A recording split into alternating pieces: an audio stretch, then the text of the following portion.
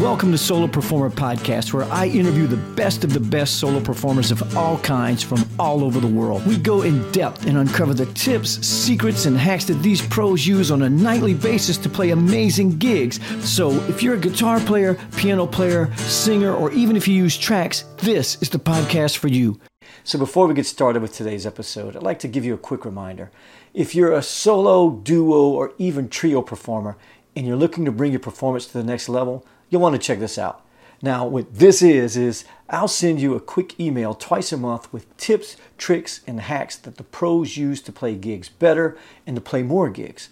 And as you may or may not know, I've booked and played over 5,000 gigs since 1998.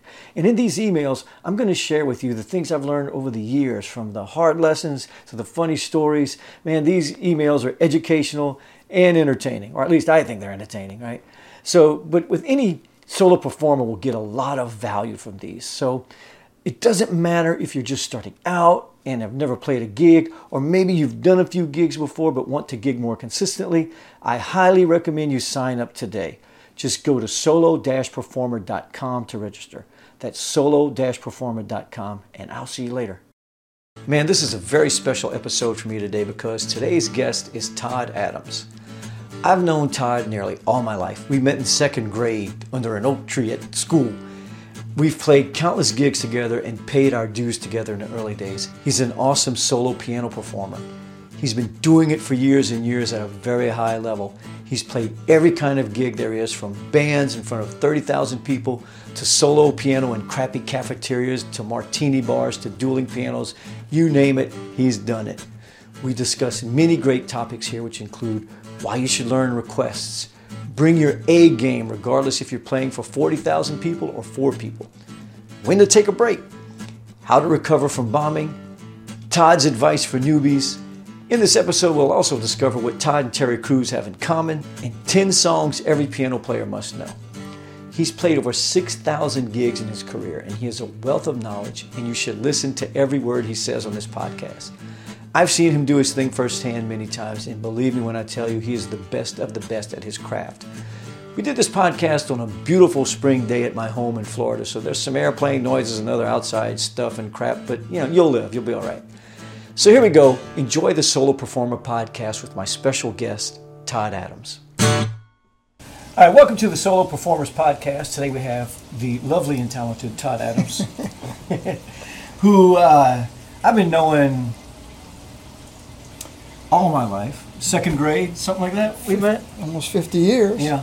And our musical... I shouldn't say that. No. Almost, yeah. Our musical journey has intersected at many, many places at many, many times throughout many, many years. And we're going to talk about all kind of stuff, but mainly your solo performing stuff. Solo performance. Solo performance. That's what this is, the Solo Performance. The Solo Performance Podcast. See, right? I've done a few of those. Podcasts or performances? Performances. Yeah, right. Solo performances. So yeah, let's get right to it. How many estimate? I mean, I've done over 5,000, so that means you've probably done at least 6,000. Yeah, I don't have an accurate number today, but yeah, I mean, I did 250 a year for like 10 years. Yeah. But after that, then, I even had one year where I did 370 gigs in 1 year. And there's 365 days. Was it a leap year? There you go. Man. Two-a-days. Wow.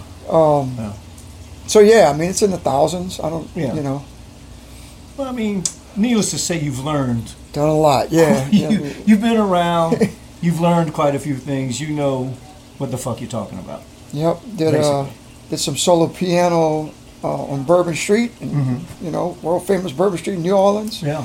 And that's taking requests from people from all over the world on a daily basis, right? Yeah. So you get a good spectrum. Yeah. Of what you could encounter as a solo performer. Yeah. So you've. So what types of gigs have you done besides the Bourbon Street one? So you started out like. So you're talking just solo gigs, solo or gigs. Band gigs as well? Let's talk about solo. Just solo gigs. Okay. Well, I did a small piano bar called Top Hat I did that for 3 years. That's kind of where I start. Like, I played with a lot of bands for years, a couple of decades, before I got into the solo work. And then the opportunity came up to do a solo gig, and so I played at this small piano bar, and I did that for 3 years. And from there, I got a contracted gig to play 5 nights a week in another martini bar, and I did that for a decade. Same place, 5 nights a week. Yeah. But basically the same crowd, because it's a small town, get a lot of repeat business. So you gotta start learning more repertoire to try to keep people happy. Right. But then there's still that base repertoire that says people still want to hear this. Yeah. You know? So let's go to the martini bar. I think when people hear martini bar, they think crooner music and you're just kind of playing instrumental. I mean, and I know it wasn't like that. It was kind of varied, right? It was, the first piano bar I played at was kind of the crooner thing, but it evolved. It evolved over 3 years, and people started wanting more, rock and roll type stuff. The piano bar, the martini bar that I started at, it was it kind of started with playing like 60s and 70s classics, and after about 2 or 3 years into that, started getting more 80s requests. The 80s became popular, and then after a couple of years of that, we want more 90s music, and so over a 10-year decade, long story short, is covering stuff from 50s, 60 years of music, Yeah. So do you find that it's been what I've found is that as you progress and you play, the requests tend to go like 15 to 20 years behind. Like, so if it's 2000, people start requesting 80s music. If it's 2010, they start requesting 90s music. You find that's the case? Actually, I found more than that is the age group of the people that are there. Yeah.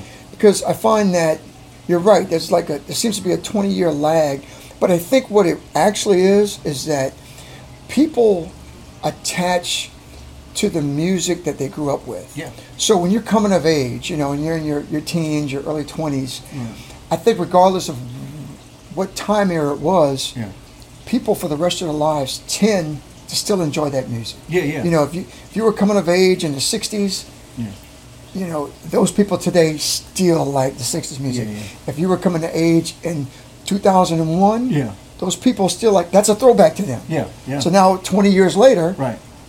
Those folks are like, oh man, play some old school stuff, which old school for them is 2001. Right. So I think that 20. I agree with that 20-year gap, but I think that 20 years is based on that age group that you're playing for. Right. Yeah, I talk about that a lot. Like finding, if you see a bunch of 50-year-olds, if you find that little sweet spot from when they were 12 to 19. Yes. That's where you want to be. Yes, absolutely. I agree with that. And another part of it too is that, say you have a mixture, like you got some 50-year-olds, you got some 30-year-olds. The 30-year-olds know the music of the 50-year-olds, where the 50-year-olds may not know the music of the 30-year-olds. So you tend to kind of you kind of weight it to that, And then there's another thing. Just in recent years, I've noticed that if I see a group, let's say they're in their 50s or their 60s right now, and I shy away from something that's a little newer, only to find out that because of their kids, they listened to their kids' music when they were growing up. Yeah. So sometimes, sometimes they're kind of familiar with that genre, that repertoire, because of what their kids listen to. Yeah. So which is kind of cool that parents would do that. Yeah. And do you find too though that like today, like when we first started out, like you and I kind of started doing this about the same time, in that everything was kind of segmented, like FM radio. You had your pop station, your country station, and all that. And if you were to play, you kind of stuck to one thing. Right. But nowadays, with Spotify and YouTube and everything, I think people's musical taste is really broad, and even generationally, like the young kids like older music and like what we were talking about. And so, do you find that? Probably more than ever. Yeah. And again, you're going to have your some that I like metal. Right. But but yeah, I find more than ever, you'll find a broader base of people that, if you ask them, what do you like? They say, I like everything. Yeah. And I do find that more so now than say back, in the 80s or in the 70s, that people are open to all genres more than they have been in the past. Yeah. Where you're right, it used to be, if you got hired for a gig, and let's say it was a country gig, well, you better play country. Yeah, yeah. You better, if it's a 4-hour gig, they want country music. You got to play 4 hours of country music. We'll still find that with country, though. I think with country, if they hire you to do a country gig, you better show up with a hat, some kind of hat. The same thing. Well, let's say it was a rock and roll gig, right? And you're like, let me try a country tune. And they're like, oh, what are you playing? Like, no, don't do that. You know. Yeah. But yeah, now you can mix it up, man. Yeah. People are okay with the mix. Yeah. I think it's makes it more fun for us. We get to do a lot more wider range of stuff. Sure. What made you decide, like you talked about, you were in bands earlier, what made you decide to go solo? Was it a necessity? Was it a decision? Yeah, I mean that's gonna be a different question for everybody, right? But for me, I was out of music for a number of years, and then this piano bar opened up in town, and I thought, man, that'd be really cool. I think it'd be really cool to do. And so I went and asked the guy if I could play a night, and he gave me a night, one night a week, and I started playing again and built up a clientele, and it just kind of grew from there. And so how did you build up that clientele? Was it by playing what you wanted to play and not giving a shit about what they wanted to hear, or was it by kind of tailoring your set to what people wanted to hear? Well, it's funny. In that instance, the owner of the bar wanted jazz standards, crooner music. Yeah. That's what he wanted me to play. And so I prepared for that. Yeah. Went there, started playing this, to find out that the crowd wasn't digging it so much. Yeah. I mean, they were there, they liked it. Yeah. But every now and then somebody say, hey, can you play this song? Right. It's like, it was totally not in that genre. Right. And it's like, no, but you come. I'll learn that for you, and I'll come back. Come back next week. I'll play it for you. And so that's kind of how the repertoire actually started changing. I went there to play what the owner wanted, which wasn't working so much. Right. And then I changed because of the crowd. Right. And like I like, like we were saying earlier, I like a wide variety of music too. So I'm not that particular about it. So for me to just say, okay, no, I'm sticking with this jazz thing and the jazz standards, that's what we're going to do. Yeah. I enjoy that music, but if my audience is not enjoying that, then I don't want to play it so much. Yeah. When I was playing the stuff that they wanted to hear, they had more fun, which made me have more fun. Yeah. So from that moment on, I just kind of let the crowd dictate what I did. Yeah. And I had more fun from it. I think I thrived because of it. Yeah. Just listening to your audience. Yeah. I think a lot of people starting out. I think a lot of people starting out don't get that. They kind of go with the mindset, I'm gonna, I like this. This is what I play. Whether you like it or not, I don't care. Right. I'm gonna be this kind of artist. Right. But when you're playing cover tunes, you're not an artist.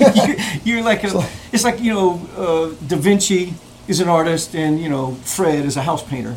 We're the Freds. We're painting the house. We're still painting, but that's right. We can still have fun doing it. And I agree with you. That's a good analogy. Yeah. I like that.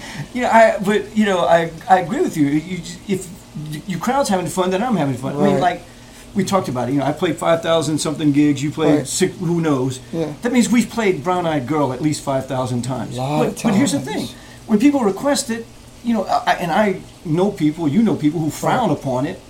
I gladly play it because I know they're going to have a good time. Right. I know I'm going to get them to sing along with la la la la la, Yeah, I've definitely played with some musicians. You're like, you're not going to play that. It's like, but you know what? They're singing along with me. They're dancing to it. It's fun. Yeah. And then how is that not fun? Right. If people are having a good time to it. Right. Even if it's the 6,000th time you played it. I don't care. They're having a good time. Yeah. So it's more fun. That's right. I mean, you can play your cool music. Yeah. Well, because you're going to be different. Right. And if nobody's digging it, it doesn't matter. Well, you're kind of all alone. Yeah. But again, if you're an artist, that's quite all right. You know, yes. it's your music. Yes, you're doing. Absolutely. You know. No, you're right. What we're gearing toward though is playing. We're just painting the house. I like that analogy. We're just painting the house. Painting the house. So paint it the way the customer wants you to paint That's it. right. Paint it the color they want you to paint it. Have a good time doing it. And then you could go home and paint all the beautiful. I want you to paint it blue. Yeah. Well, paint it blue. Yeah. There you go. But then you could go home and paint all the beautiful paintings you want with your nice, you know. That's right. Yeah. Go watch your Bob Ross videos. And yeah. That gets to we were talking about repertoire earlier. And I think that's the main thing. It really doesn't matter what genre you're in, as long as it's fun. It's a fun song. It's something that the people can have fun with. I think that's the main thing. We're in the entertainment business. We're in the customer service business. Correct. We're in customer service. Right. And so, you see, what's the old cliche like? You can't make all the people happy 100% of the time. Well, but that's what you try to do. Yeah. You try to get at least high 90s. Yeah. If you get that, you're good. Yeah. And I mean, there are just nights where there's just no pleasing people, of course. Yeah. But you learn it, But yeah, well, I mean, it's fun if you. I mean, when you get down to it, we're in the customer service industry, and if your customers are having a good time, they'll come back. Yeah. If people come back to that venue, the person who owns that venue is going to want you back. Yeah. And isn't it easier? It's just kind of. I know it sounds real simplistic, right? Well, but it kind of is. That is. Again, when people ask me about, that's the first thing I tell them. Is that it's easier to have them ask you back than to get on the phone and try to find new gigs, find a new gig every week. Just so if you play, and really, what's the key to getting more gigs? Just play the ones you have. Like we were talking about, to the audience, make them, Yeah, totally agree. So when you first started out, how did you know you were ready? Like, did you practice a whole lot, all these tunes, and say, okay, I'm ready to go play by myself? Or was it just kind of you were just thrown into it and had to sink or swim? Yeah, like I said, I prepared for this crooner gig and realized right away, okay, this is not working. This is not what people want to hear. So now you get, you get a request for this or that, and then you try to start doing, now, back then, I don't think we had it, but now, I call it the Pandora effect, right? Okay, well, if you like that song, probably like this song. Right. So I started doing that, and that wasn't 100% accurate either. So there was a lot of trial and error. I'd go home and I'd go through old record collections. Say, oh, this is a great song. I think this is wonderful. Learn it, get to the bar, play it. Sometimes it worked. Sometimes it wouldn't. So you keep the ones that do. Yeah. You get rid of the ones that don't. You try to bring some more in. But mostly, just listen to what do they request. So early on, when as soon as somebody requests something I didn't know, okay, that's my homework for tomorrow. Go home, learn this song. Yeah. And that's kind of how my repertoire built over the years, was just learning requests that I didn't know. And over time, you start finding a lot of requests are the same. Yeah. Especially the requests you get a lot, like you got to know that. And so nothing would I would get upset with myself when I get a request and I didn't learn it, and then a couple of weeks later I get the same request from a different customer, not the same customer. But if I get the same person that keeps asking me for a song, and sometimes it's an obscure song, and I kind of put it off. Okay, I'll put it on the back. Eventually I'll get to it. Yeah. Because you want to learn the popular ones first, right? Everybody's asking for. Right. But every now and then somebody will come and ask me for something. I'm like, I'm thinking, I'll get to that one. Yeah. But you kind of put that down the list of things to learn, and then soon after you get a request, same song but from a different customer. That's when I'm like, I dropped the ball, know. And it's funny, a lot of times, and I totally remember. You probably had the same thing. I'm sure you encountered this. Nobody ever asked for this song, and all of a sudden one day somebody asked for "Tiny Dancer" by Elton John. Yeah, because it was in a movie. It was in Almost Famous. Yeah. So it's kind of like, it's a good song. I'm thinking I'll learn it. Yeah. And then like 2 days later, got to be "Tiny Dancer." I'm like, all of a sudden, I went like 3 years without playing Tiny Dancer, and all of a sudden 2 times in the same week, and then a couple days later, play Tiny Dancer. I'm like, what is going on with this song? The song's like, was like, 30-something years old at that point. Right. All of a sudden, everybody wants to hear it that week. Yeah. And then, like you said, come to find out, it was on the soundtrack of a movie. So that became a common theme, right? Anytime you go a long period of time, you don't get a request for a certain song, then all of a sudden, it's getting requested by multiple people. You're like, okay, it's either in a movie, or it's on a TV commercial, right? Or somebody passed away, an artist passed away. Oh, you better go brush up on those songs. Well, the thing is, recently, Meatloaf passed. Never. So I've been doing this long as you, 23, 24 years. You never got Meatloaf request. Never, ever got one Meatloaf request. Then all of a sudden, that weekend, you got to play and then Meatloaf. I'm sure it's happened like this with you. This is how many of the songs in my repertoire got in there. Is that I think I heard. I kind of heard that I can get through a verse and a chorus, and you kind of pull it out, and then it's easier with an iPad nowadays. You can just kind of pull up. So you pull up 2 out of in the 70s we heard 2 out of 3 ain't bad a million times. You could kind of you kind of fake your way through 2 out of 3 ain't bad, but excuse me. Yeah, Johnny. I remember specifically when Johnny. Same thing with Johnny Cash. Never got a Johnny Cash request in my entire life. He died. Johnny Cash, and since then I get Johnny Cash. This is good. Yeah, that's never died out. Yeah, almost 20 years ago. Whereas, like say David Bowie. Yeah. We got flooded with David Bowie requests for like 2 weeks. Yeah, and then it kind of panned out. Nobody asked for David Bowie anymore. It's like that happens. But you're right. Cash has been consistent since the day he died. Yep.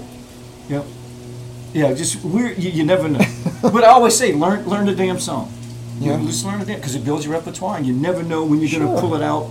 Years later, somebody's going to go, hey, play that song. Right. And, oh yeah, I got that. You know that.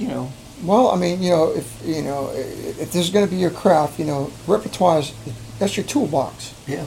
You got to work with your tools. Yeah. And the more tools you can have, the easier your job's going to be, right? Yeah. But I say repertoire is like the hammer of the toolbox. That's the one you're going to use. That's your main tool. Right. Like you ask any carpenter or whatever, his hammer's going to be his main tool, probably, or maybe a crescent wrench. I don't know. Air gun. Very important tool. In the toolbox, it's repertoire. That's the. If I had a one toolbox, that would be the tool. It's the Swiss Army knife. That's what it is. Right, there you go. It's the one that gets you a lot of places. Every job requires that tool. Yeah, there you go. Yeah. Every job you go on, so you better have a really good Swiss Army knife. Right. Yeah. Yeah, good. Yeah, I like that. Every job requires that tool. Yes, indeed. So, and I know this is a dumb question, but I ask this of everyone on the podcast. It's never a dumb question, right? This is a dumb question. Oh. You ever get stage fright? No. Yeah. I never have. I know people that do. Yeah. I mean, I played recently with people that do. Yeah. And I'm just like, it's okay. Yeah.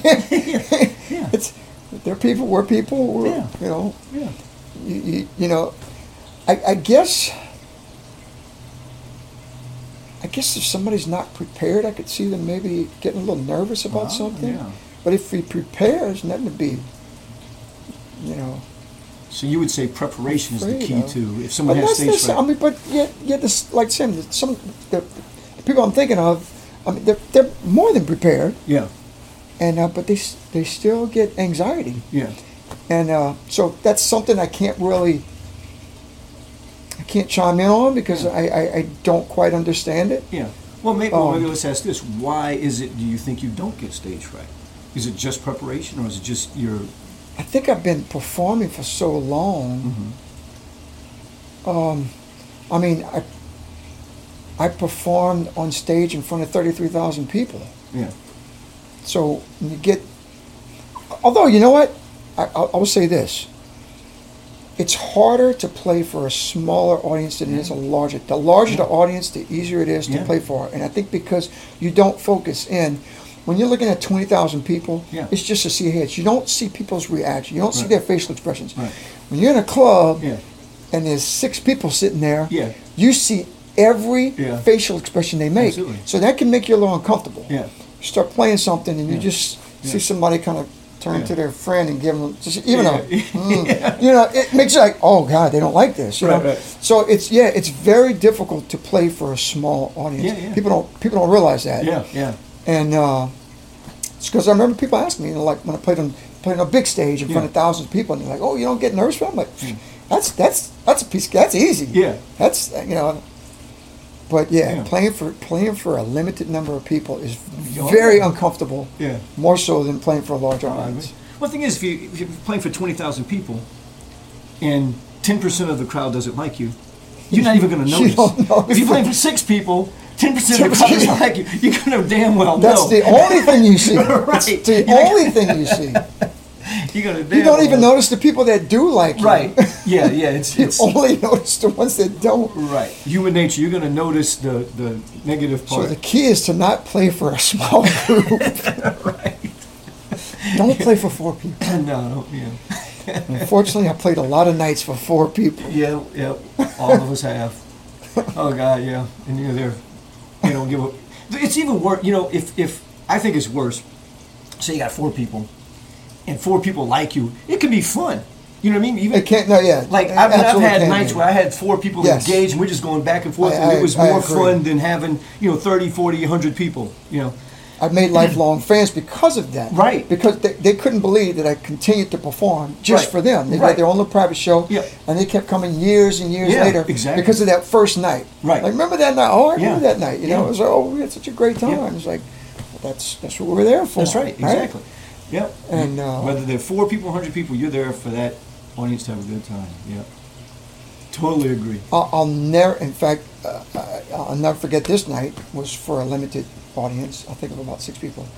The night of September 12th, 2001. Oh, okay, yeah.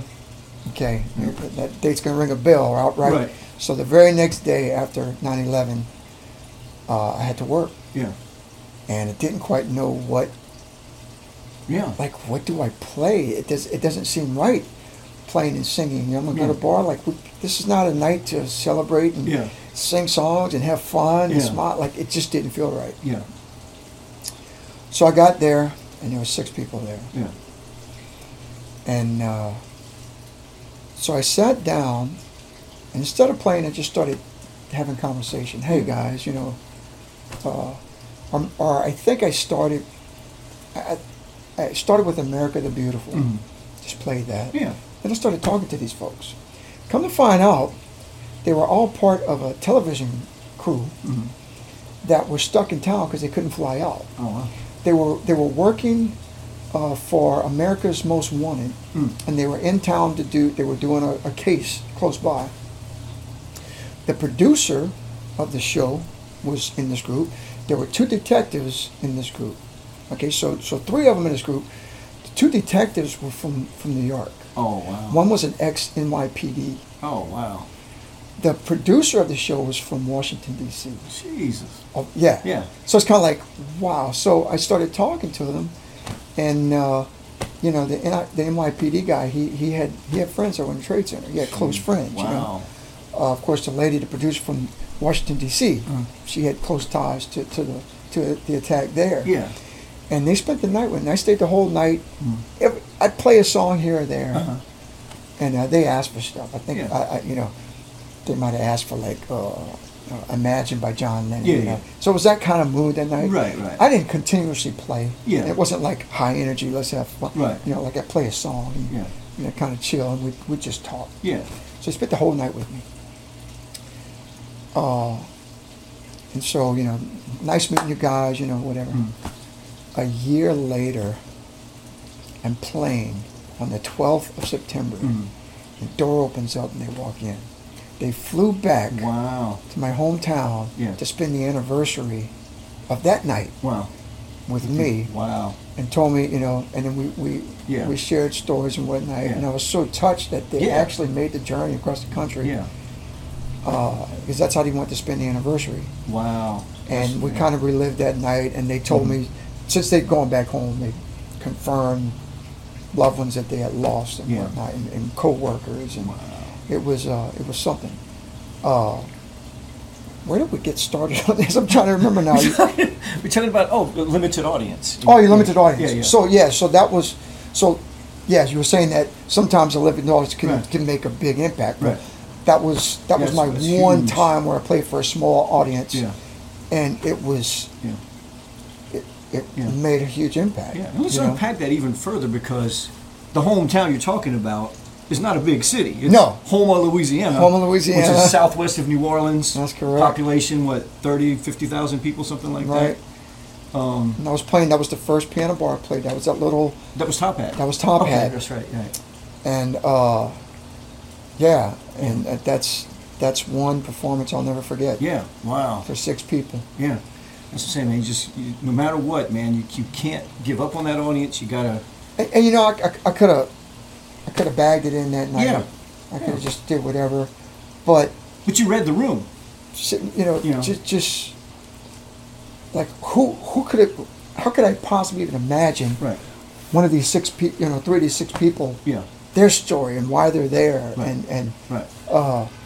but performing. That's the thing, right? Is making that connection. It's all about that. However that is, whatever that entails. Right. That's kind of what you're there for. Just that human connection, like you talked, because if they don't want a human connection, they can sit home and watch Netflix, listen to their earbuds. If they want to listen to music, there are a million entertainment options besides go and see some jerk off with an acoustic guitar. We talked about it, right? We play. We don't write the song. We play cover songs. Right. Paint the house. Right. Well, if they do want to hear, they do want to hear Prince. Yeah. They can stay home and watch. They can watch him perform live. Or listen. But they're coming out for a reason. Right. Yeah. So, and we kind of touched on this, but I know right now you're kind of in transition. You moved to Florida recently and all that. But at your peak, how many nights a week were you playing? Oh, 7. 7 nights a week. Yeah. 4 hours a night. That was the year I did 370 gigs. Right. So that was Bourbon Street. That was in New Orleans. Bourbon Street. Okay. And on Saturdays and Sundays I do a noon to 4. Mm-hmm. Then I go home, get some rest. I come back and play 9 to 2. Wow. I did that every weekend. So I had a day off during the week. Right. But the two. I was doing 4 gigs in 2 days. That kind of would cover it and kept me a 7 gig a week average. And then when you're doing solo, you don't take a break, do you? No. Yeah. Not usually. That's insane. That's insane. And the reason I say that, I take a break, and I always do, and I take a break for 2 reasons. Number 1, to kind of go talk to the audience. And number 2, I gotta save the vocal cords at some point. You know what I mean? But I don't, man. And I feel I've always done that because I feel like when I break, I lose the momentum of what I built up. Mm-hmm. But after watching you and the clientele you built over the years, I feel like I missed out on building relationships. Right. And you have. Yeah. And so if you're watching at home, build take his advice. Take a little break. Yep. Build go talk to your people. Yep. It's very important. Yep. And I missed out on that. Yeah. But see, when you talk about momentum too, there is a strategic. I don't take a break like, here's an hour and 15 minutes. I'm taking a break. So, in fact, it happened the other night where I know this place usually gets a good crowd. Now, at this particular night, it was happening later because my first set was crickets. You know what I mean? Nobody was into it. They were, and it happens a lot when you have a restaurant. They're eating dinner. They don't give a shit, So I was like, I'm going to take a break a little early on, give them time to finish their meal, and when I come back, we're going to have 2 things happen. They're going to finish their dinner, and we're going to get the later crowd in. Yes. So it kind of gives you that space to kind of... Absolutely. That makes a lot of sense. Yeah. And I'll tell you, I shouldn't say old. Don't use the word old. There's a colleague of mine doing pianos who has a lot of experience, and he used to tell me. See, I'd get up there, and I would energy, fast songs, energy. Remember one night he told me, he says, you know what? He says, you can't throw fastballs every pitch because eventually you're going to get hit. Yeah. It becomes invisible. Yeah. You're not, he says, you play a slow song. He says, I know you don't want to, he says, okay, you don't want to play slow songs, put your audience to sleep, but it's that contrast that's going to make your next fast song pop. Right. Pressure change. Yeah. I'm like, that's a good point, you know. Yeah. So, so even, like after 15 years of doing it, it's always somebody who can give you a great tip. Absolutely. And that's why we're doing this podcast. There you go. Because, hell, I'm learning a lot. Right. It's like, yeah. But no, but by the same token, like you're saying, it's you took a break to change that moment. Yep. You come back, all of a sudden, hey, somebody's playing. Yep. Yep. So if somebody wasn't really, if they weren't really paying attention, a break might cause them to. Yep. So I you're right. I don't take breaks, and I probably should. But like you said, don't before you play the gig say, okay, I'm breaking in 50 minutes. Right, that's the rule. When it hits, boom, I'm breaking, regardless of what's happening. Right. Because that I don't think is a good idea. I think you're right. Yeah. You take a break, but take a break with a purpose. Right. Take a break with a purpose. Maybe that's the moment that you feel like, okay, you know what? I've got these people on the palm of my hand, or I've got this group really enjoying me. Let me go talk to them for a second and really cement that relationship and get them to come back next time and get them to know where I'm at, what I'm doing. Yeah. Or like you're saying, maybe they're not ready yet. So take a break to change the speed. Change the speed. Give them, so when you come back, that pitch is a little more effective. But and I've had situations too where I didn't take a break because the momentum was so much that I didn't even. Number one, it never registered in my head to take a break. I was just having such a good time. Next thing you know, 4 hours is gone, and oh shit! I even had the guy come, the guy who runs the place, come up and say, "Hey man, take a break. Sometimes you can take a break." Yeah. But, well, yeah, I know that, but tonight it wasn't appropriate. Yeah. And that's rare for me because I like I said, I always like to find that spot. Right. But, I think there's probably always a spot. You just have to be aware, right? Yeah. Yeah, I wasn't aware. That night I was just in the moment having so much fun. Next thing you know, it was time to go home. So, and I love those gigs. That's when you're like, oh, this is why we do this shit. Right. This is it. So we talked about dueling pianos. And you talked about it. Now I think that any solo performer, whether you're a guitar player or you run with tracks or whatever, you should go see a dueling piano gig and see how they work the crowd. Do you agree with that? Yes. And what did you learn? So you went into the dueling piano gig, we're talking, 15, 20 years after you started playing solo? Right, about 15 years. So what did you learn from dueling pianos that you didn't know before? What did you... Wow, see, that's... I did. Now I'm kind of... I have to really think about this. Because a lot of things I learned on my own before I got there. Yeah. Maybe specifically, the dueling piano gig taught you...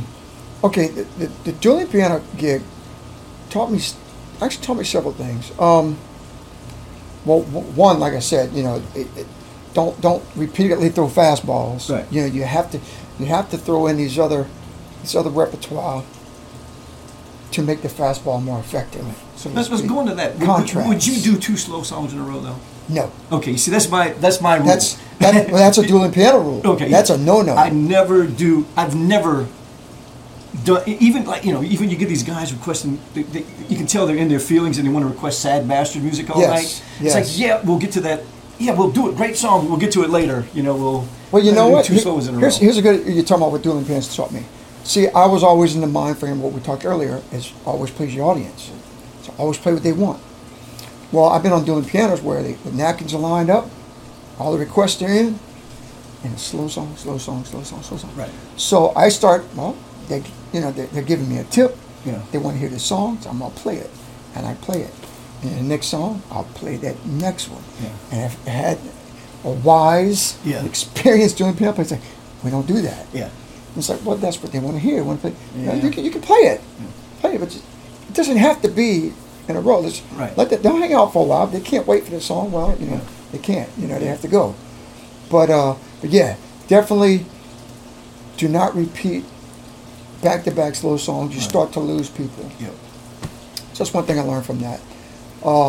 Another thing I learned from dueling pianos is when you're playing with a partner.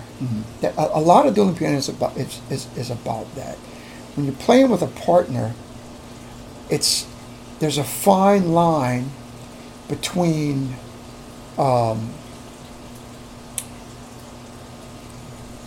there's a fine line between performing and upstaging your partner. Your job is to make your partner look good. Right. There has to be a give and take. Don't you think that's true in any musical environment, though? Like Yes. even in a band. Yeah, absolutely. Right. Absolutely. Your job is to listen and make the people around you look good. Yes. And they do that to you, and that's just Right. Yeah. Right. So that was one thing, and I spent so many years by myself. It's just this is how I do it. Yeah. And just go with that. And so I had to learn how to play with a partner. Yeah. And So you went from musical masturbation to having a girlfriend. Yeah. So yeah, and what I mean by that, by making them look good, or like in other words, where I played, there was like 10 different piano players that performed where I played, and each of the performers had different skill sets. Yeah. They had different repertoires, different things in their toolbox. So you had to be aware of who you were playing with. Yeah. To say, okay, I know this person does this kind of music really well, or I know this person does not do hip hop, for instance. Yeah. So even though I do hip hop songs, it's not a good idea for me to start playing hip hop music with this partner because it's not what this person does. Right. So, and the thing is, okay, I can kill this audience. I know this age group. I can kill this room right now playing this hip hop stuff. They're gonna love it. But then I'm throwing my partner under the bus. Yeah. Because he doesn't do that. Yeah. And so you start it, and then my partner has nowhere to go with it, and the audience is like, oh, well, we don't like him so much. We want play more hip hop music. Yeah. So you see what I mean? Your job is not to always do your best. Yeah. You have to be aware of your partner and making sure that they look good. Yeah. And you don't do that by, you have to know their strengths. Yeah. And what they do well, and to try to keep the show on an even balance like that. Right. So are you saying that if you had a partner who, okay, like you say, you could kill with a hip hop song, you got the audience, and you had a partner who couldn't do that or keep up with it, are you saying that you wouldn't play a hip hop song all night, or you would just kind of throw one in and then kind of back off from it? Or? No, because if you throw one in and it works, people, What if you played a country? What if because country music lovers, you play a country song, and you're like, oh yeah, give me more of that. Yeah. The same thing. If your partner doesn't do country, you don't want to introduce that and then alienate your partner if they don't do country. Right. So you're trying to find that line between what your partner can do and what the audience would appreciate. Yes, absolutely. That's got to be tricky. It is. Yeah. It can be very tricky. Yeah. By the same token, I don't particularly do vocal acrobatics well. Right. I don't have a whole lot of Disney repertoire in my toolbox. What, you don't do Let It Go? So see, and so when my partner, all of a sudden, hey, we're going to do Disney songs. Yeah. I'm just kind of sitting over there going, well, thanks. I don't do any. Yeah. And then so the risk reward for my partner is, especially on something that's genre specific like that. Yeah. Let's say, okay, I'm gonna try Disney. You're in a bar with people drinking. Yeah. Sometimes that can bomb. Yeah. Right? Yeah. Everybody's going up. People are not necessarily going out to a bar drinking to hear some Disney music, right? Right. But sometimes it can be really cool, and some people love it. Yeah. So there's a huge risk reward. Yeah. If it works, you're a superstar. Yeah. If it bombs, well, you just bomb. But my point is, if your partner doesn't do that, there's no risk reward. Right. Because if it works, then only you look good. Yeah.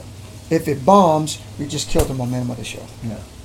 So you have to understand, your partner's, again, strengths and weaknesses in that setting, and have an idea before you even play the night. Know who you're playing with, and say, okay, this is where we need to be, right? And the show overall will progress. Gotcha. If you try to make yourself look good, right, knowing you're going to throw your partner under the bus, there's no risk reward. Right.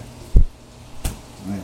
So if you were playing solo, would you do whatever you want? Would you do a Disney song? That's a different thing. Would you do a Disney? How about that? Would you do a Disney song without it being requested if you were playing solo? If it was in my bag, if I had it in my toolbox, and I'm reading the crowd thinking, oh, you know what, this would be really awesome right now. Yeah. And I would try it. Yeah. If it doesn't work, well, I know what was working previous to it. I can go back to it. So if I kill the show, Yeah. Making a decision like that, well, I'm only hurting. Right. I'm just doing it for my, Right. killing myself. Yeah. So that's fine. Yeah. When you get a partner involved, and so that's in the dueling piano world. You don't you don't throw your partner under the bus. Yeah. To try to make you look better than Right. That's not a cool thing to do. Yeah. So, how do you get out of you just played a song, and we're talking. Let's go back to a solo performance instead of doing piano. Okay. But you're solo. You just played a song. It bombed. What do you do? Oh well, before I even finish playing that song, I've already got an idea. It's just, Yeah. I'm sure you do the same thing. As soon as I start playing a song, I'm like, I don't even, you get to the point where you're not even thinking about lyrics anymore. Right. You have things memorized, Right. and you're just playing. It's kind of automatic pilot. But when you're playing and singing, you're not just thinking about this song or thinking about what I'm going to eat later when I get off. You're reacting to it. You're watching the crowd. Yeah. Are they digging this? Are they not? Yeah.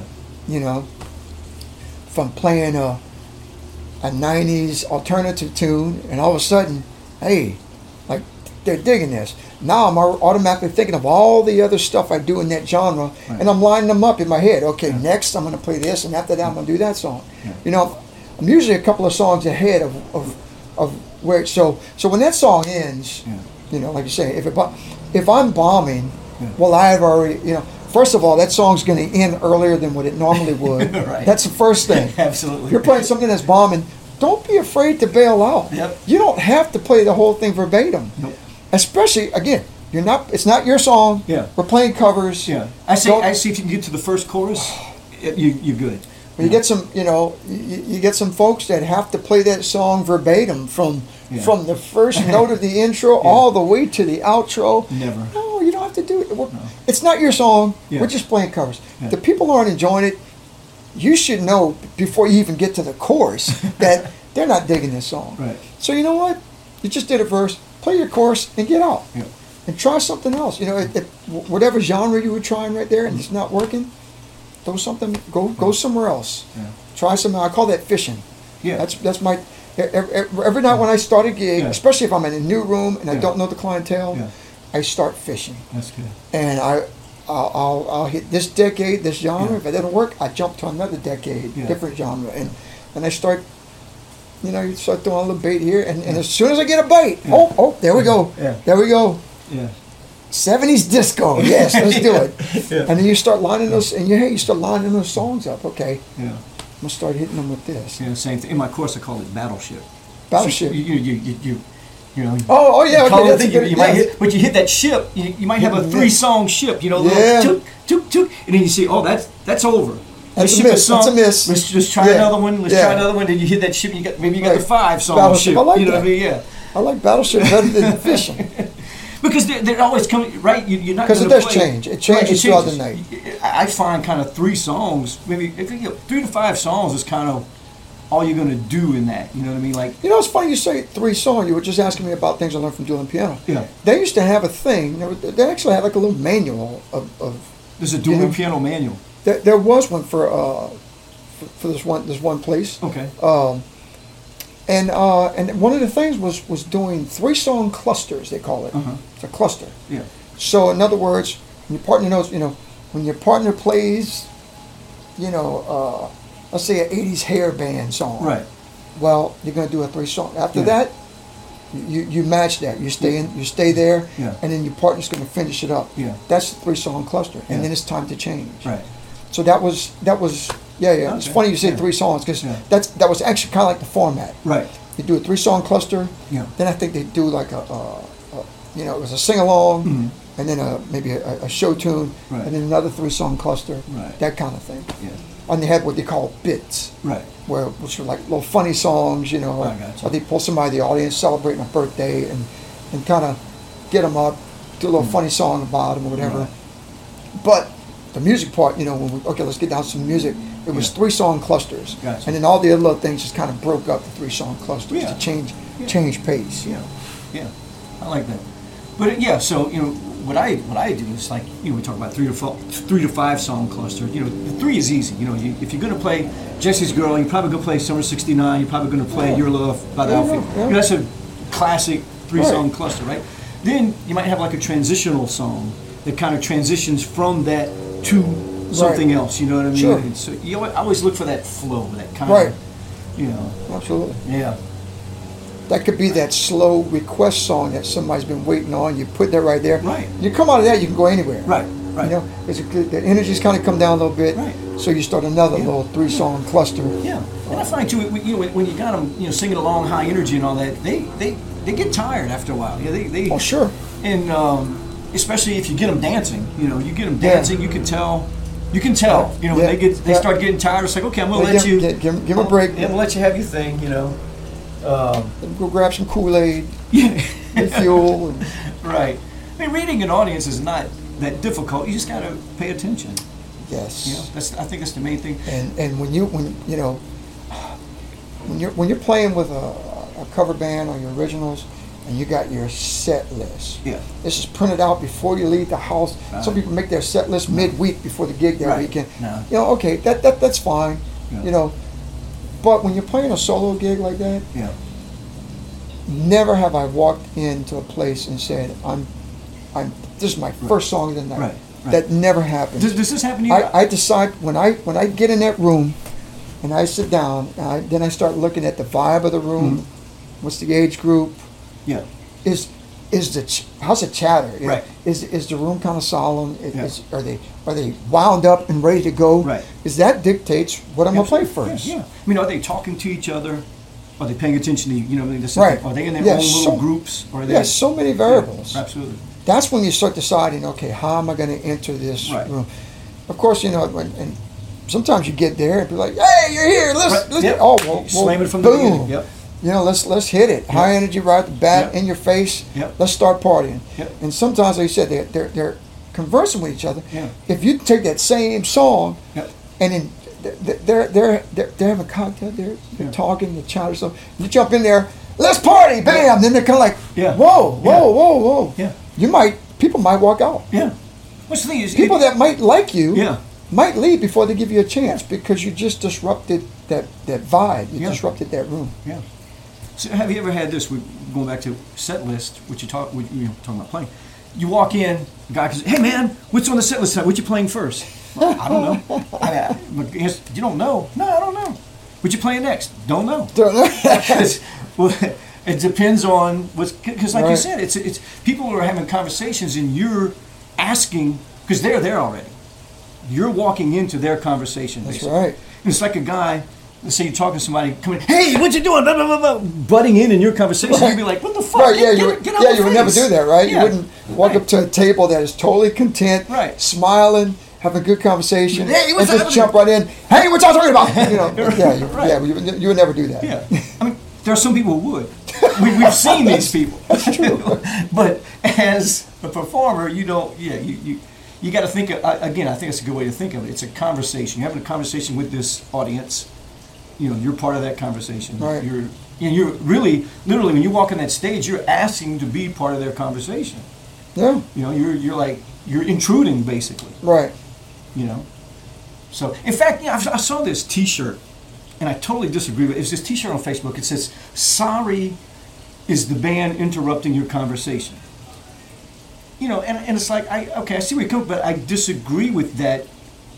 Mentality from a musician standpoint, because yes, you kind of are interrupting their conversation. It is your job to kind of wedge in to that conversation, to kind of open up that shell. And well, not everybody is going out to listen to your performance. Right. In fact, most people aren't. Right. If it's a restaurant / bar, some people are actually going to eat. Yeah. Some people, believe it or not, will go to a bar to meet and socialize. Yeah. Which means conversing, right? Yeah. And if they can't hear their conversation... Speaking of can't hear conversation. If they can't hear their conversation over the music, that's not why they're there. Yeah. Yeah, it's like opening up an oyster or whatever. You kind of, they're talking, you kind of start out slow, and then maybe make a comment. Hey, you got a request? Any kind of comment that you can get in, but, right. but you're not, you know. Yeah, without saying your conversation's over. Right. Right. You're listening to me right Here, now. Yeah. That's not a good approach. Yeah, you got to kind of, you got to massage it, man. You got to, yeah. Well, like in the dueling piano bar, we had, two shifts. So we had like a day shift and a night shift. So a lot of times when we come in the night shift, they're already interacting with piano players. Yeah. So I'm just stepping in, taking a guy out. They're already singing along, and so go. Just go right. That's easy. Yeah. But the first guy that comes in for the night is starting that room cold. Yeah. And those people may not be there for the dueling pianist just yet. Yeah. And so they have to approach it a different way. Yeah. Oh, and time of day is huge. Yeah. Time of day and the amount of alcohol they've had. Like, a couple of weeks ago, I did a private party. It was, what did it start? It started at 2. And I'm like, oh man, this is going to be terrible, Well, alcohol is one of the best tools in our toolbox. Absolutely. It's not really in our toolbox, but it is kind of part of it. Yeah. That's a good, useful tool. Yeah.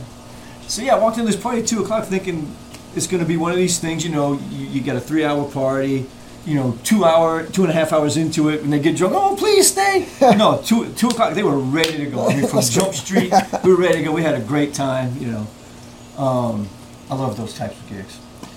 You had any nightmare gigs you can think about? Like, what was the nightmare gigs? Yeah, what's kind of the worst scenario you ever been in that you can think of offhand?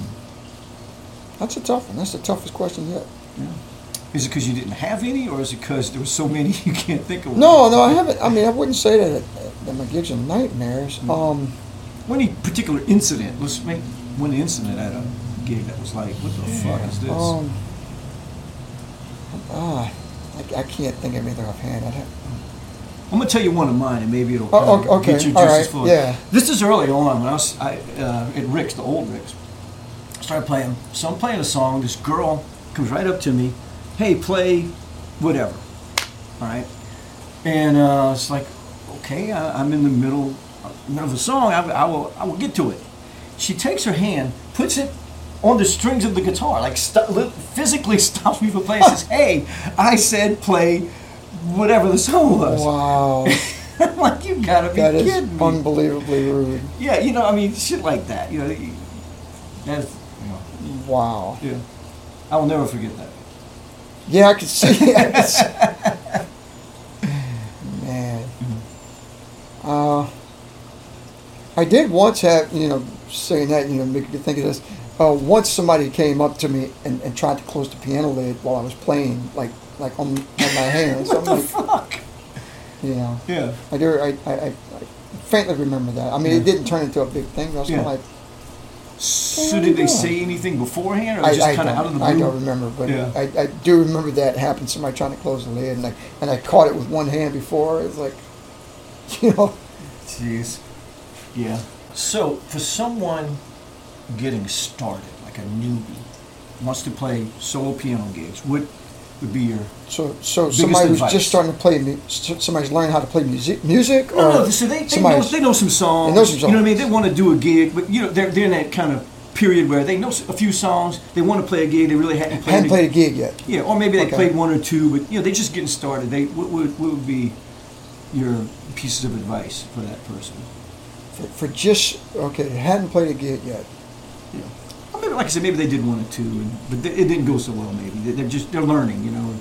Well, again, you have your toolbox, right? Mm-hmm. We've already covered. One, pay attention to your audience. Mm-hmm. 2, learn repertoire. Repertoire is key. Yeah. The more repertoire that's the main tool in the toolbox. So, learn the repertoire. Don't be afraid to learn. Even the cliche songs. Whether you use them or not it doesn't matter. Yeah. Point is, there's a common, there's a lot of popular songs that everybody knows, and if you go play a job, and somebody asks you for a song, and you say, "Oh, I don't know that one," I'm like, "Oh, they're gonna get you're gonna get this because oh, how could you not know that one?" Like I know that one.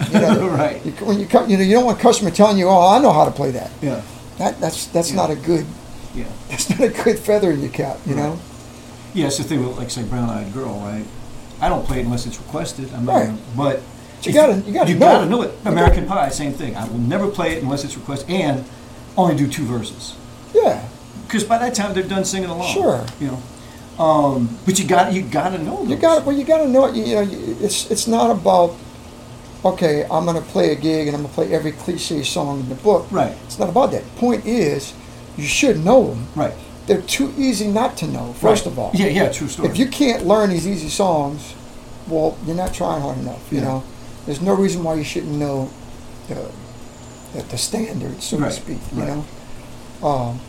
So verse yourself on all of this music, as much music as you can. Fill that toolbox with repertoire. Yeah. Even if it's not the repertoire you want to play. Right. You create your playlist. Yeah.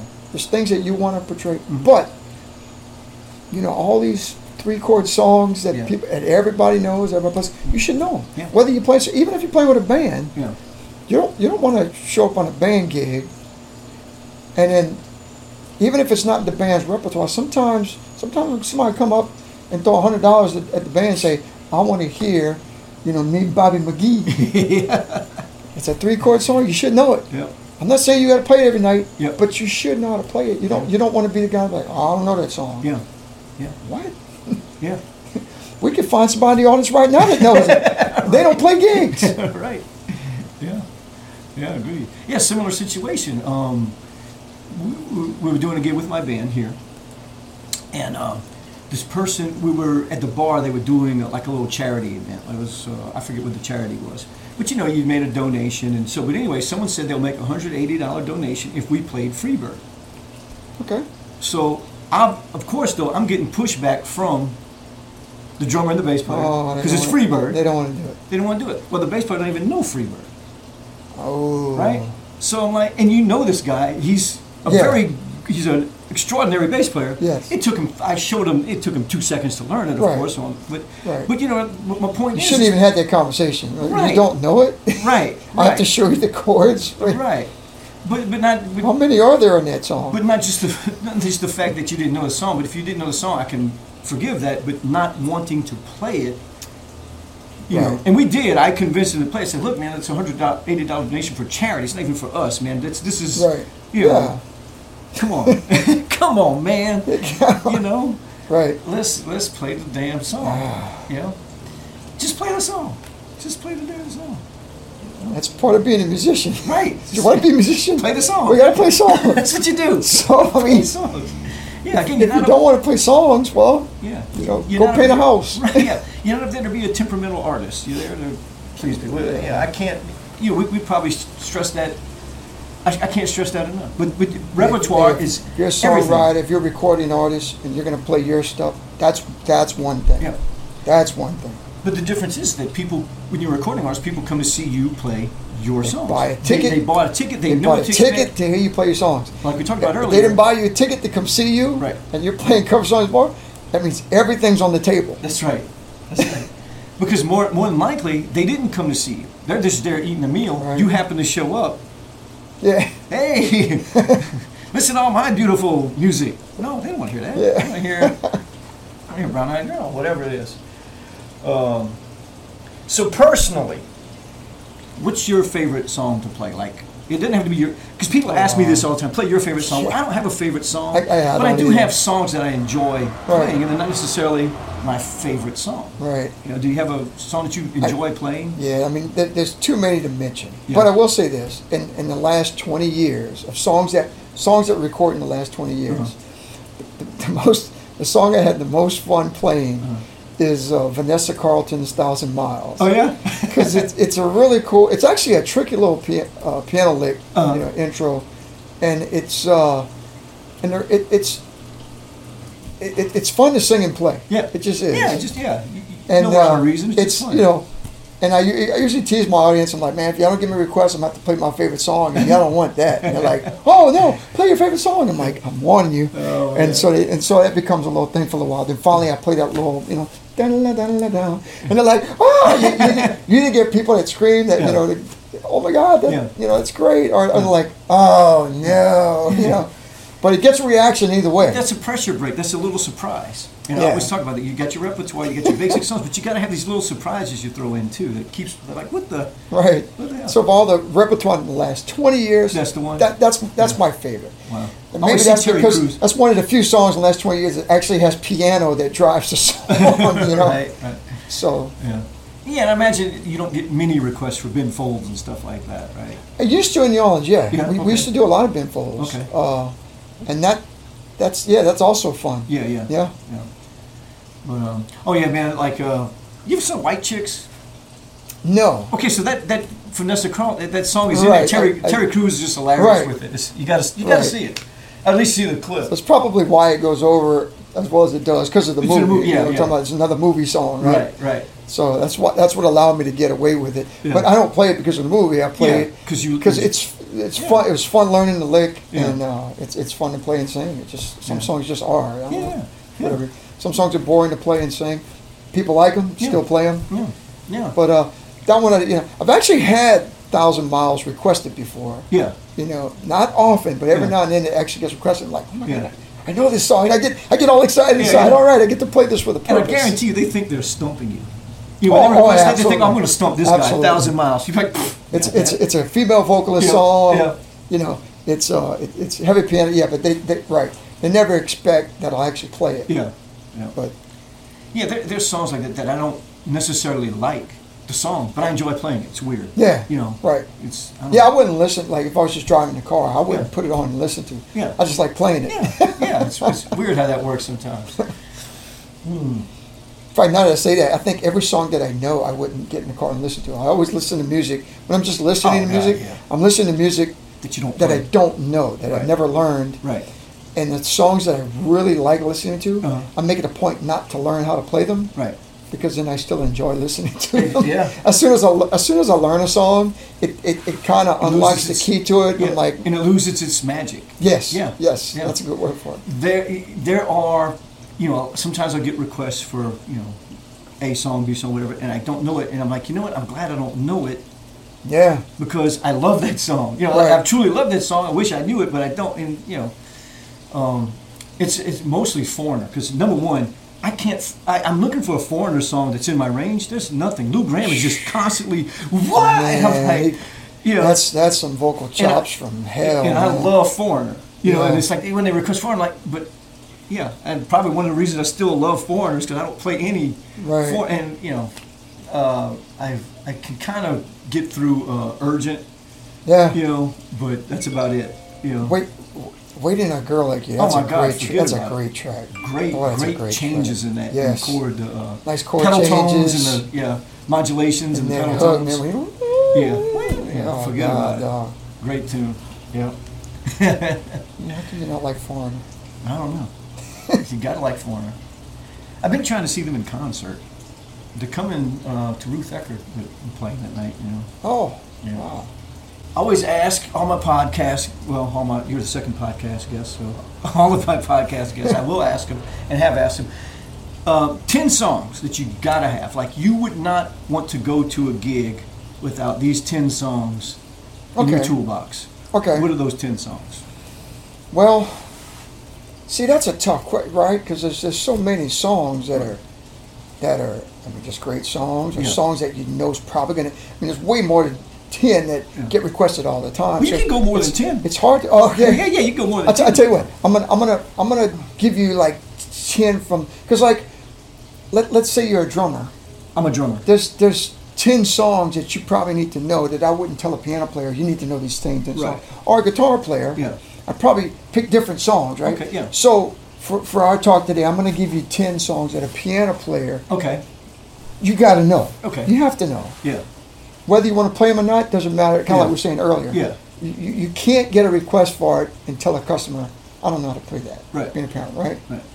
So obviously the first one, the number one Piano Man. piano man. You gotta Piano be- man. You got to know how to play piano man. Yeah. If you're going to be a piano player, you're going to play in especially a solo gig. Yeah, yeah. You must know piano man. Yeah. First song you better learn. I If you will don't go know a it, step further. So even as a guitar player, you got to know. you probably you obviously get requests for that, All right? the time. Guitar player All gets the time. requests for piano man. Yep. So Yep. you got to learn piano man. Yeah. Came out in 1974. Yeah. It wasn't even a top song in 19. It's more popular now, I think, than it was when he released it. And it's funny though, because a lot of tunes we do, these evergreen songs, like "Your Love" is one I can think of. Never, or even "Blister in the Sun," never smelled, the top spot. Right. Not even close. But yet, there are these songs that have just lasted forever. And then you got all these #1 hits that just no one even knows what they are anymore. Right. And I just find it kind of interesting. And I'll tell you another thing. You asked me something I learned from dueling pianos. Now this is triggering something else. So dueling pianos, there was this one guy, again, a veteran of decades in the dueling piano business. Really great performer. Travels around the country. And he said, and he was right, because all the players, they learn different versions. Everybody got a different version of the song. Some of them use different chord progressions. Right? Sure. But his point was this: when you learn a song, make sure you learn the intro like the recording. Because when you play that intro and your audience is already, before you start singing, they know what you're playing. Yeah. Boom. That's half the battle. Yeah. Learn the intro to your songs, like the recordings. Wow, that's a good one.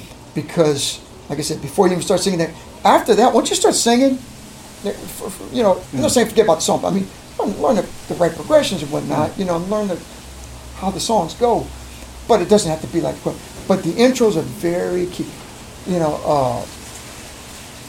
fact, I'll get to somebody singing, but piano, that intro to Piano Man, it's so signature, like, oh yeah, it's doing Piano Man, so learn the intros like the recording. After that, play your rhythm, whatever, but very important. So yeah, I would say Piano Man number one song. You gotta know Piano Man, right? Gotta know Piano Man. So the second song I would say, especially for piano players, that you must know how to play, is Benny and the Jets. Yeah. Here's the other piano performer icon, right? Elton John. You gotta have an Elton John in your toolbox. Right. So learn Benny and the Jets. So you're saying if you have only one Elton John song, Benny and the Jets is the one that's the one right now. Yeah. It's kind of changed over the years for perfect cuts, but that one it just seems to, it stands the test of time. Yeah. It signature intro. You hit that one chord that G major 7. Yes. Yeah, everybody knows what that is. Instantly, oh yeah, you've got that attention. So learn. You got to know Benny and the Jets. Interesting thing about Benny and the Jets, when Elton John released in '74, he actually hit the soul. This was before R&B, right? Remember the soul charts? Yeah. You had the pop charts and the country charts, and there was a soul. Right. He actually hit the soul charts with Benny and the Jets, really? Which spawned an appearance on Soul Train. On Soul Train. Wow. Elton John performed on Soul Train. Wow. Because of Benny and the Jets. Man, that's true story. Wow. So Piano Man, Benny and the Jets, gotta know him, right? Yeah.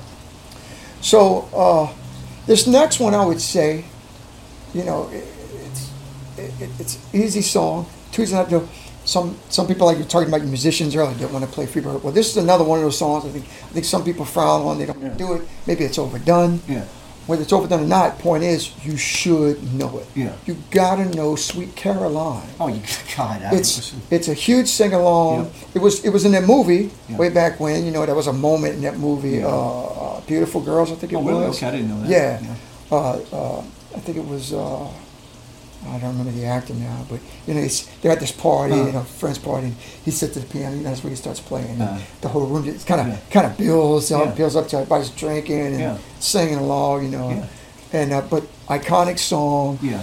But see, you talk about it being overdone, but what people don't realize, songs are overdone for a reason. Yeah. Because people like them. Right. People like them. That's why it's overdone. People like them. Yeah. So whether you're doing whether you're a piano player, guitar player, you're playing with a band, you should know. You cannot walk on a band gig and then have somebody call Sweet Caroline and you be sitting there going, I don't know it. Yeah. No, you better know that.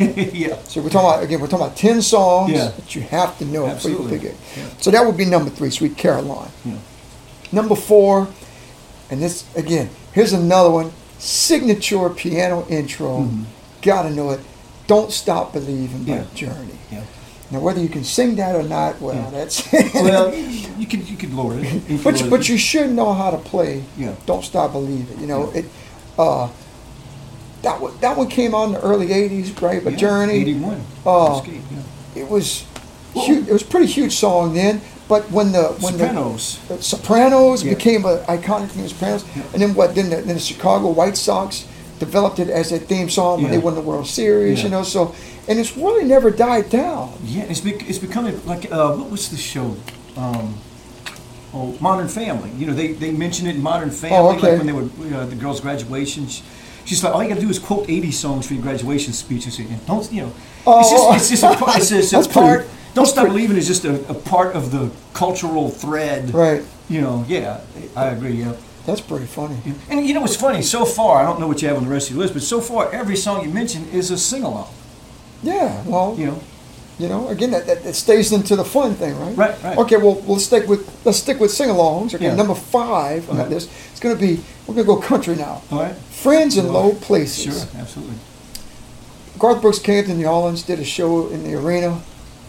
At one point in the show, he picks up acoustic guitar, and he goes, ding, ding, ding, ding. And I bet he didn't sing a word stopped. of it. And the crowd yelled for 90 seconds. Wow. And he sat there. Yeah.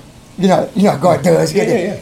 Pulls that cap back and he just looks out at people. He's got that smile, and he didn't say a word. Nobody in the band played anything. Yeah. That was it. Yeah. He played that little arpeggio. Yeah. And people went nuts for almost 2 minutes. Wow. It's like, how powerful is that? Right. Right. So again, a good sing along, Friends in Low Places. Yeah. It's one of those songs that will get requested a lot. Absolutely. Don't go on a gig and have to tell somebody, I don't know how to play that. Yeah, you better know that. It's a pretty simple song. This brings up an interesting point, too. You mentioned Garth stopped, and it goes with that song because you got to give people space to kind of put in their words sometimes, right? So I was going down to the Oasis. You let them sing the Oasis. You know, you can even manufacture sing-alongs out of songs because you can kind of see people's lips moving sometimes, and you can just stop singing and let them finish it up. Or you point, let them finish up, and they'll start singing along. Hook of a song. You can almost anything can become a sing-along. Take your beautiful 5-octave range and all your vocal acrobatics, take it out the mix and let people sing that most important part. And you'll be better off for it. Well, the Journey song is a perfect example. Somewhere the night, instead of you can hit that note, okay, cool, but they want to hit it, right? And it's going to be better if they hit it than you hit it. If you can sing it higher than anybody and sing it perfectly, okay, great. You'll get a golf clap. If you let the people sing it, you'll be a superstar. That's right. More so than proving to them that you can sing the song. If only I could get them to sing entire foreigner songs. There you go. That would be. Turn a foreigner song into a sing along. Let's see what happens. Just sing the whole thing. I like that. So where we at? We did a Piano Man. Yep. Benny and the Jets. Don't Stop Believing. Sweet Caroline, and Garth Brooks. So it's, all sing along. That's 5. Yep. All right. So from a piano, I don't know if you get this from a guitar player, but I'm gonna say number 6. Okay. Song you must know, especially piano player. We're going to go really old school. We're going way back.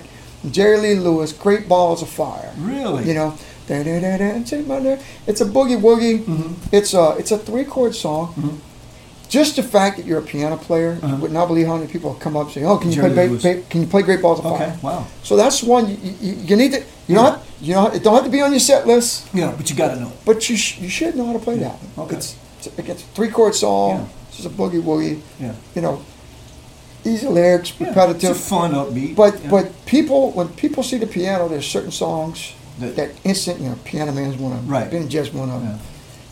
I would say Great Balls of Fire is one of them, more so than the other 3 that I just really more so than Friends in Low Places or Sweet Caroline. When they see the piano, you got to do Jerry Lee Lewis. Wow. That's honestly the first one that's surprising. Really? Yeah. Yeah. Get that request a lot. Wow. So definitely put that on your list. Things to learn. Yeah. Number 7. I'm going to go with one we've already talked about. Brown Eyed Girl. Yeah. It's a classic. one of those songs that wasn't really popular at the time. Yeah. You know, Brown Eyed Girl was banned from radio when it was first released. Well, it was originally called Brown Skin Girl. Brown Skin Girl. And the stations in the South didn't like it right. because they knew that he changed it. Changed the lyrics. They knew what he meant. Right. Yeah. So, but I mean, this has been for 30 at least 30 years I've been doing this. Has always been a factor. Yeah. Whether I'm playing with a band or solo gig, Brown Eyed Girl has never gone away. Nobody ever gets tired of the song. When we started playing together. Yeah, absolutely. In the 80s. It was relevant then. Yeah. And still relevant now. Yep, amazing. That's a true definition of an evergreen song. People born way after this song was released. Yeah, because again, it's one of those things that's become a part of the culture. Where, and I would bet you that a lot of the younger people who request it never even heard the recording of it. They just go out and they've heard people playing it and playing it and playing it, It's true. And they know that they can go sha-la-la. And from what I've read, Van Morrison doesn't like the song. I think he went a long time where he wouldn't play it on gigs. Yeah. Well, a lot of artists don't like the most popular songs. Right. I never got it. It's like, hey, you guys like this song? Okay, fuck you. I'm not going to play it. It's like, come on, man. Well, I think if you listen to the rest of his repertoire, though, he's more into this jazzy thing, and that song really doesn't typify his catalog. Yeah. Yeah. When you look at the rest of his catalog, that song's kind of the oddball one. So I think that's what it is with him. That he doesn't really feel like that song represents. Yeah. His artistry or his catalog of songs. I can appreciate that. Where he go to play a show and everybody's waiting the whole show just to hear that one. Yeah. At the end, it's kind of like, well, that's not. If all his music was like that, then maybe okay, yeah. But I could see kind of where. Yeah, I mean, he has such a wide. You go like Moon Dance, kind of jazzy-ish, and then Wild Night, which is kind of. I don't know, maybe along the lines of Brown Eyed Girl. He kind of goes all over the place. Right. Yeah. But you don't see that a whole lot. So, okay, that's 7 songs you must know. Here's one I think that everybody should know, especially if you're a guitar player. Yeah. I don't know if I was going to keep it in the piano bar, but we do get this one in the piano bar constantly. You're not going to get through a week in the piano bar and not have to play this song. Yeah. But it's a guitar song, so I think guitar players as well. Yeah. If you don't know it, especially I was talking about learn the intro, right? Learn the intro before you get into this. Sweet Home Alabama. Oh yeah. It's a signature intro. Yep. It can be a sing along. Yep. It's just a good old classic rock tune. Everybody knows. Everybody knows most of the words too. Yep. So that one definitely needs to be in the toolbox. Yeah. It's too easy not to know. Yeah. About 2 months ago, went through this phase where it was this one particular week. Did a gig on a Monday. People in the front row, hey, Sweet Home Alabama. Oh, you guys from Alabama? No, we're from Wisconsin. Okay. Because if they're from Alabama, there's certain things you got to do. Right. With the song, right? Right. So, a couple days later, or in fact, the next day, I'm playing my next gig at the Hub on a Tuesday. And someone requests Sweet Home Alabama. You guys from Alabama? No, we're from Wisconsin. What the fuck is this with Wisconsin people requesting Sweet Home Alabama all of a sudden? Right. Just you know how these things just happen. You don't know why. I still haven't figured out why. But there you go. Proving that point that you should know that song. It's not just for people in Alabama anymore. Right. Right. Definitely got to know that one. Yeah. Number 9 on my list of songs, especially for piano players, even if you're not a piano player, even though it's a signature piano intro, it's old time rock and roll. Like Bob Seger, you should know that. If you play at band gigs, probably going to get called, especially if it's a variety band. Song's been relevant for 40 years. Yeah. Still gets called for. Do you remember our band, Hydra? Yeah. Okay. Do you remember when we played this place called Breakin'? Yeah. And David was our singer. That's right. He was bombing, Faintly remember that. Okay, so we got a new singer, it was David, and he was just bombing. We took a break, and we're like, we got to come back with old time rock and roll. Come back with old time rock and roll. Bam. Rest of the night was There you go. It was like an elixir, you know. Right. It was like it cured all the ills that happened before. But again, we were learning. We hadn't learned to please our audience because I remember we came out playing Dio. That's right. And Rat, and they wasn't in the mood for Dio and Rat. They were in the mood for old time rock and roll. Right. So. Yeah.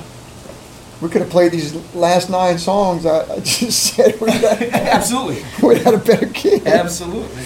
And then I'll tell you, I'm gonna wrap up 10 songs that you must know.